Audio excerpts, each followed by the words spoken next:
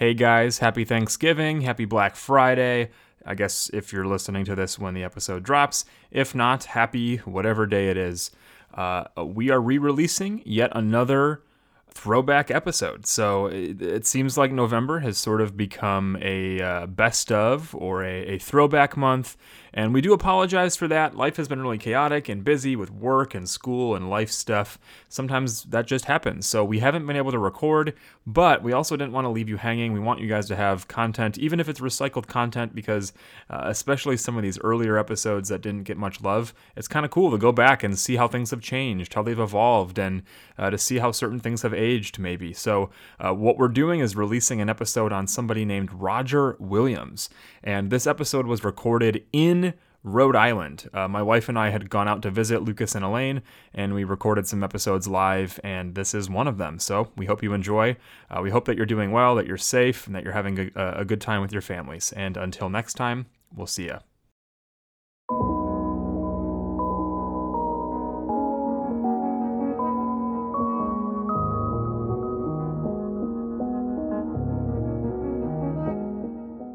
Hello, and welcome to the Doxology Podcast.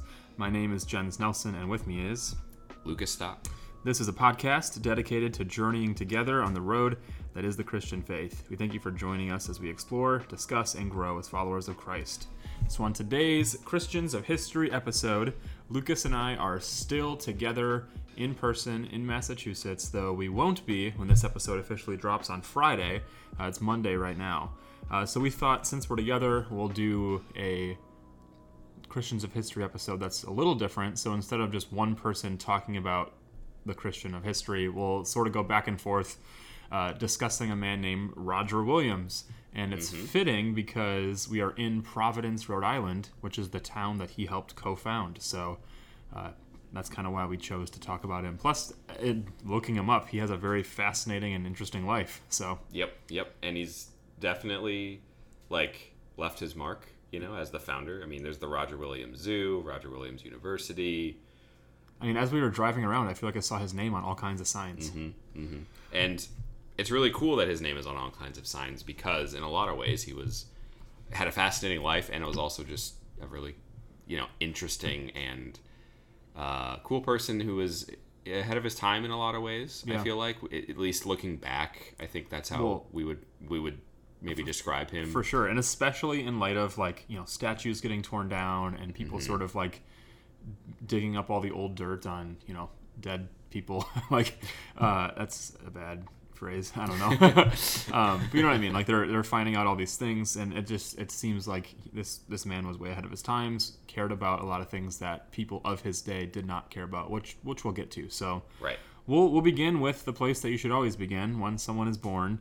Roger Williams was born in London, England, around 1603, but the exact date we don't know because those records were actually lost in the Great Fire of London, which happened in 1666.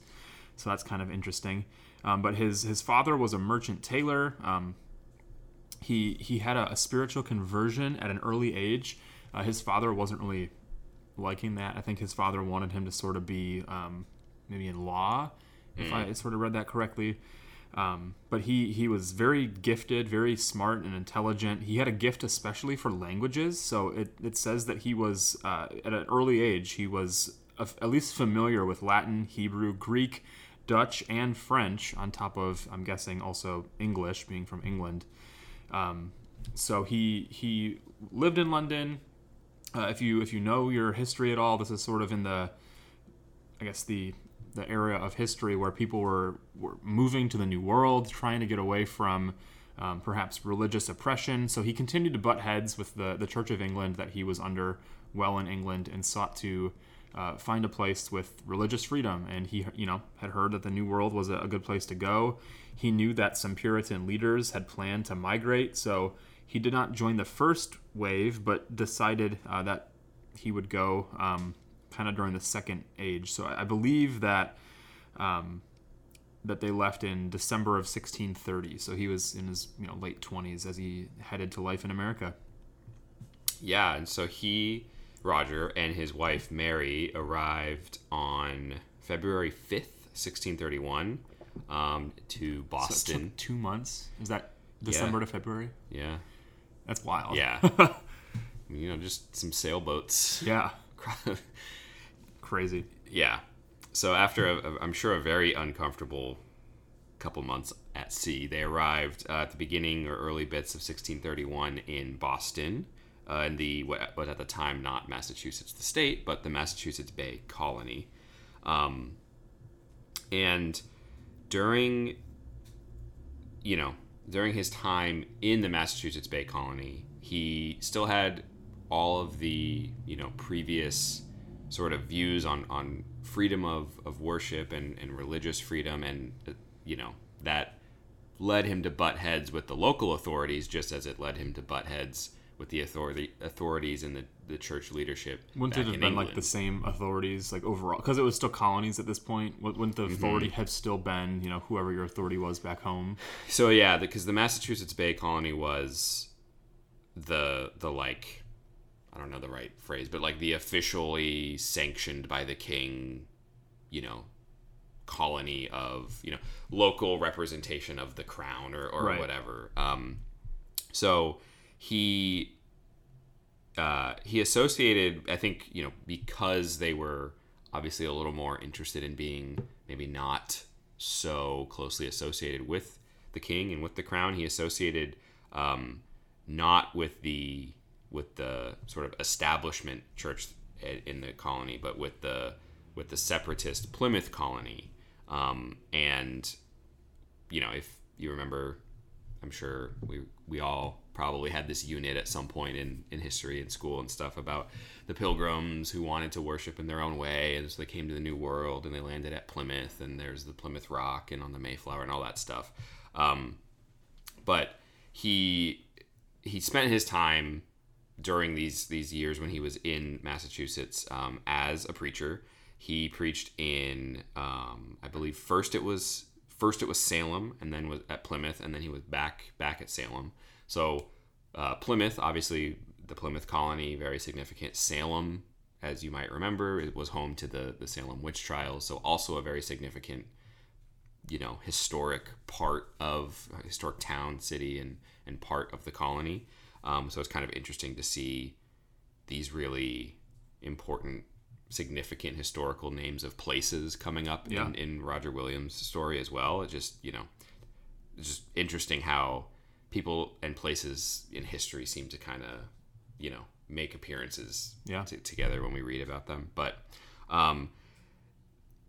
even though he was able to, obviously as a preacher, he was able to find some friends amongst the people in the colony. His it doesn't seem that it was all smooth relations, and eventually those kinds of the friction that came between him and the authorities bumping heads basically ended up leading to him needing to get out of town. Kind of he was going to be deported back to England, basically just kicked out of the colony, and instead of going back to England, he kind of, I'm not sure if this was an option that he had, or if he knew there were people living there, or if he just wanted to escape because he didn't want to go back to England. But he instead went to what is today Rhode Island, and specifically ended up making his way to what is today Providence, Rhode Island, and eventually the settlement that he helped to found became the city of Providence. And it's kind of a fitting name. He felt it was God's providence that led him to this area where he was going to be able to settle and not have to worry about being under attack all the time. Persecuted for his expressions and his beliefs and stuff. So so I'll just add that. Yeah. So during this time, his third child, they actually named Providence, which was actually the first child to be born in this new settlement, which is kind of cool too. But Williams really wanted this settlement to be a haven for those that were distressed of conscience. So like you said, it soon attracted a collection of dissenters and people that had those differing opinions, because the Church of England, I mean, if you think about it, that was all that those people would have known growing up. I mean, it was like the state church, right? Like, so England was run by the Church of England, and so to grow up under that rule and that and oftentimes oppression, to come to the New World, to still have those lingering undertones for Roger Williams to be a separatist, to be a Puritan, to desire to have freedom of worship, to, in his mind, I mean, he honestly, like, he said that he thought that the Church of England was irredeemably corrupt, and he believed that one must completely separate from it to establish a new church for the true and pure worship of God. Like, that's a pretty strong and bold stance, to think that the Church of England is irredeemably corrupt, that there is just so much going on that there's no way that it can be fixed or changed, so you need to, like, sever ties completely and establish this new thing, which would have been really hard to do when you're in a colony that is being led and funded and controlled by that very Church of England. So, and it kind of shows how that strong language of pointing to a church body as not even just saying something's corrupt, which is pretty strong language, but irredeemably corrupt, shows the sort of the source of a lot of that tension in terms of his views around what the church and the state should look like, what the relation between worship and religion and government and law should be. And in his a book that he wrote called The Bloody Tenet of Persecution, he actually argues, in language that I'm sure is very similar to a lot of us, but he argues for a, quote, wall of separation, unquote, between the church and the state. And that one of the things that was so, quote unquote, dangerous to the authorities was the fact that he held to, quite steadfastly the idea that the government, the magistrates, they weren't the ones who ought to be interfering in religious matters. And to us Americans, that's something that probably almost feels like a no-brainer. It probably feels like almost like we would take it for granted. We wouldn't think that someone would need to make a case for that. But right or wrong, not making any judgments on that. Just the point is, at the time, that's not the way that European culture had developed, and churches that were not established by the civil magistrates were not the norm, right. And even going back earlier than Roger Williams in the 1600s, and not just talking about the Church of England or the colonies here in what would become the United States, but across, I think of the Anabaptists being persecuted by the Swiss reformers, and the Catholics and the Protestants in Germany banding together to suppress the Anabaptists, and earlier during the more height of the Reformation in Europe. So it's just kind of we see how strongly Roger Williams held to these views that at the time really were setting him apart, in terms of how people thought about the government, how people thought about the way that society and the church was set up. Well, even more than that, I mean, those are all really important things that people fought for and desired, but perhaps what sets him apart more than anything else is actually sort of his attitude towards the people who were in this land.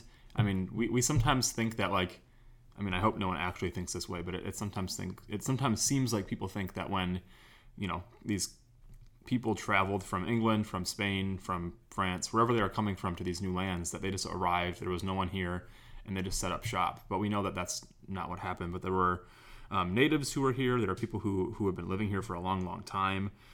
And so I'm gonna butcher how to pronounce the native tribe, but the Narragansett Indians? Narragansett, I think. Narragansett, there you go. So I don't know if that's right. Yeah, Narragansett. Either way, this tribe of natives who were here, he created great friendships, great bonds, and actually was somebody who sought to, like, treat them fairly. Like, if we were going to take these lands, and I mean, take sounds really aggressive, but like if we're going to be moving here, he thought that we need to be paying them, or at least being in contact with them in the process. We're not just going to take it from them.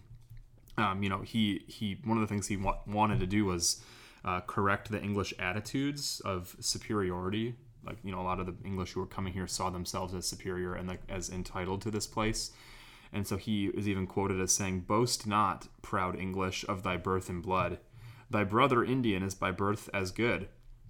Of one blood God made him in thee and all, as wise, as fair, as strong, as personal." So that's sort of like maybe the old English way of saying is like, these people who are here were created in the image of God. Mm-hmm. Their blood is no different than the blood in your veins, and they are even more entitled to this land than you are because they're the ones that were here. But yeah, that's something that sets him apart as rather distinct. He was a staunch advocate, again, for religious freedom, separation of church and state, but he really wanted to see fair dealings with the natives who were here. And he was also one of the first abolitionists, which is quite interesting too. Mm-hmm. Because if we think about, this is this early to mid 1600s, so right. We're not even established yet as states, or even it still as colonies were growing. But as being one of the early, abolitionists, someone who was opposed to the slave trade and slavery being established, it's kind of interesting to think of a white man from England to be holding those beliefs and defending them so ardently is pretty cool.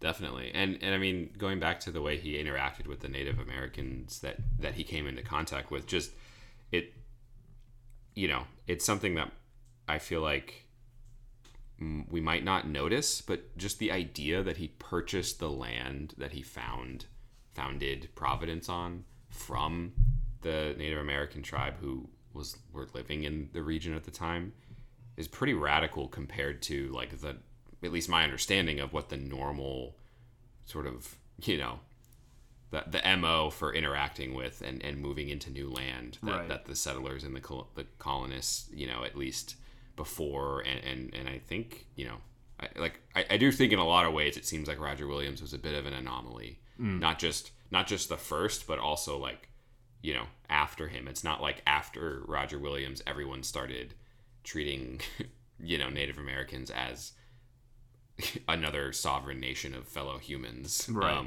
Even though he did, or at least seems to have made efforts to in his own dealings with them.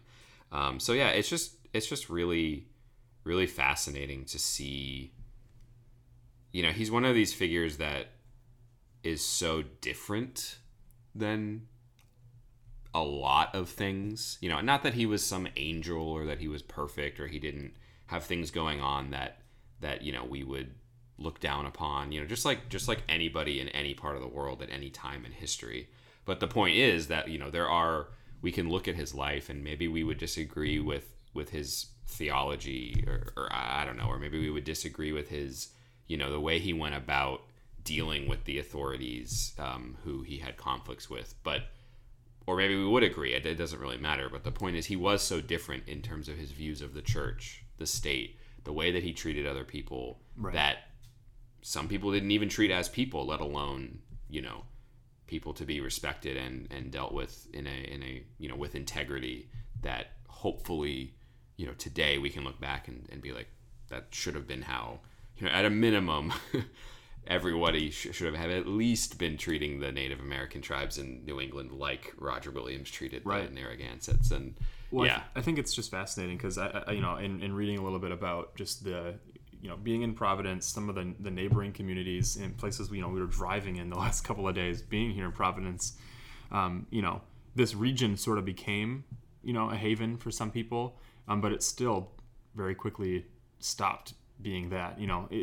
Men only live so long; they can only do so much, and even in his lifetime, there was some butting heads over these things, and there were agreements that had been established that after these people either passed away or lost control of the government position that they held or whatever. It notes here that one of them isn't Newport near here. That's one of the places that is near here. It says that that after in 1700 after his death, that Newport finally entered into the African slave trade, and it became the leading port for American ships carrying slaves into the colonial America. which is just like so sad. Like this area that like, you know, Roger Williams tried so hard to, you know, not just as an abolitionist, but as to treat the people who are here fairly. It's sort of sad to see his legacy, his work go to waste so quickly. And I think, I mean, obviously there's, you know, time and energy does not allow us to plumb the depths of these matters, because we know that as Christians, these are deeply concerning, that there are people who carry the name of Christ, yet we're trading people and mistreating the people who had already been here. And, you know, those are things that maybe will be discussed at a future date. But I think it's at least, like we said, worth noting that's not the character of every person who was here. And it's cool to see that there are people who fought for true freedom and true liberty, not just freedom for me and to have my comfort. So if you want to read a little bit more, I would highly recommend the just what's easily accessible online. The Encyclopedia Britannica entry on Roger Williams isn't very long. There's a nice, again, not very long biography of Roger Williams on rogerwilliams.org, the Roger Williams Family Association. And again, also a book that came up as we were looking over was The Bloody Tenet of Persecution. I think the full title is The Bloody Tenet of Persecution for Cause of Conscience, discussed in a conference between truth and peace. Dude, book titles used to be just like unnecessarily verbose. And that definitely, I didn't realize, until just a little bit ago, preparing for this, I didn't realize that there were writings from Roger Williams. So I'm definitely very intrigued of maybe seeing if that's available online, or if I can track down a copy or something, perhaps. But yeah, I think that definitely in all times, I think, but I don't even really want to say, especially the current sort of cultural moment that we're in around conversations of justice, equality, relations between people of different races and different backgrounds of all different kinds. It's not like just because people are reassessing the statues we have a lot in the last few weeks, that somehow makes Roger Williams more significant or somehow makes these issues more important. But at the same time, these things are on a lot of people's minds in the public conversation. So maybe it is a particularly good time to sort of dive into people that we might not know about, like Roger Williams. I didn't know much other than just that, he was that guy that founded Providence, because I went to the Roger Williams Zoo growing up, so I know about that or whatever. But that's not really the legacy that I think his name is worth remembering for. So yeah, I would recommend those quick and easy online resources to start. And I'm definitely interested to learn more about him. And I'm really glad that we just, through seeing his name and realizing where we were, I think it's really kind of fun to be able to, because now we have recorded a Christians of History episode,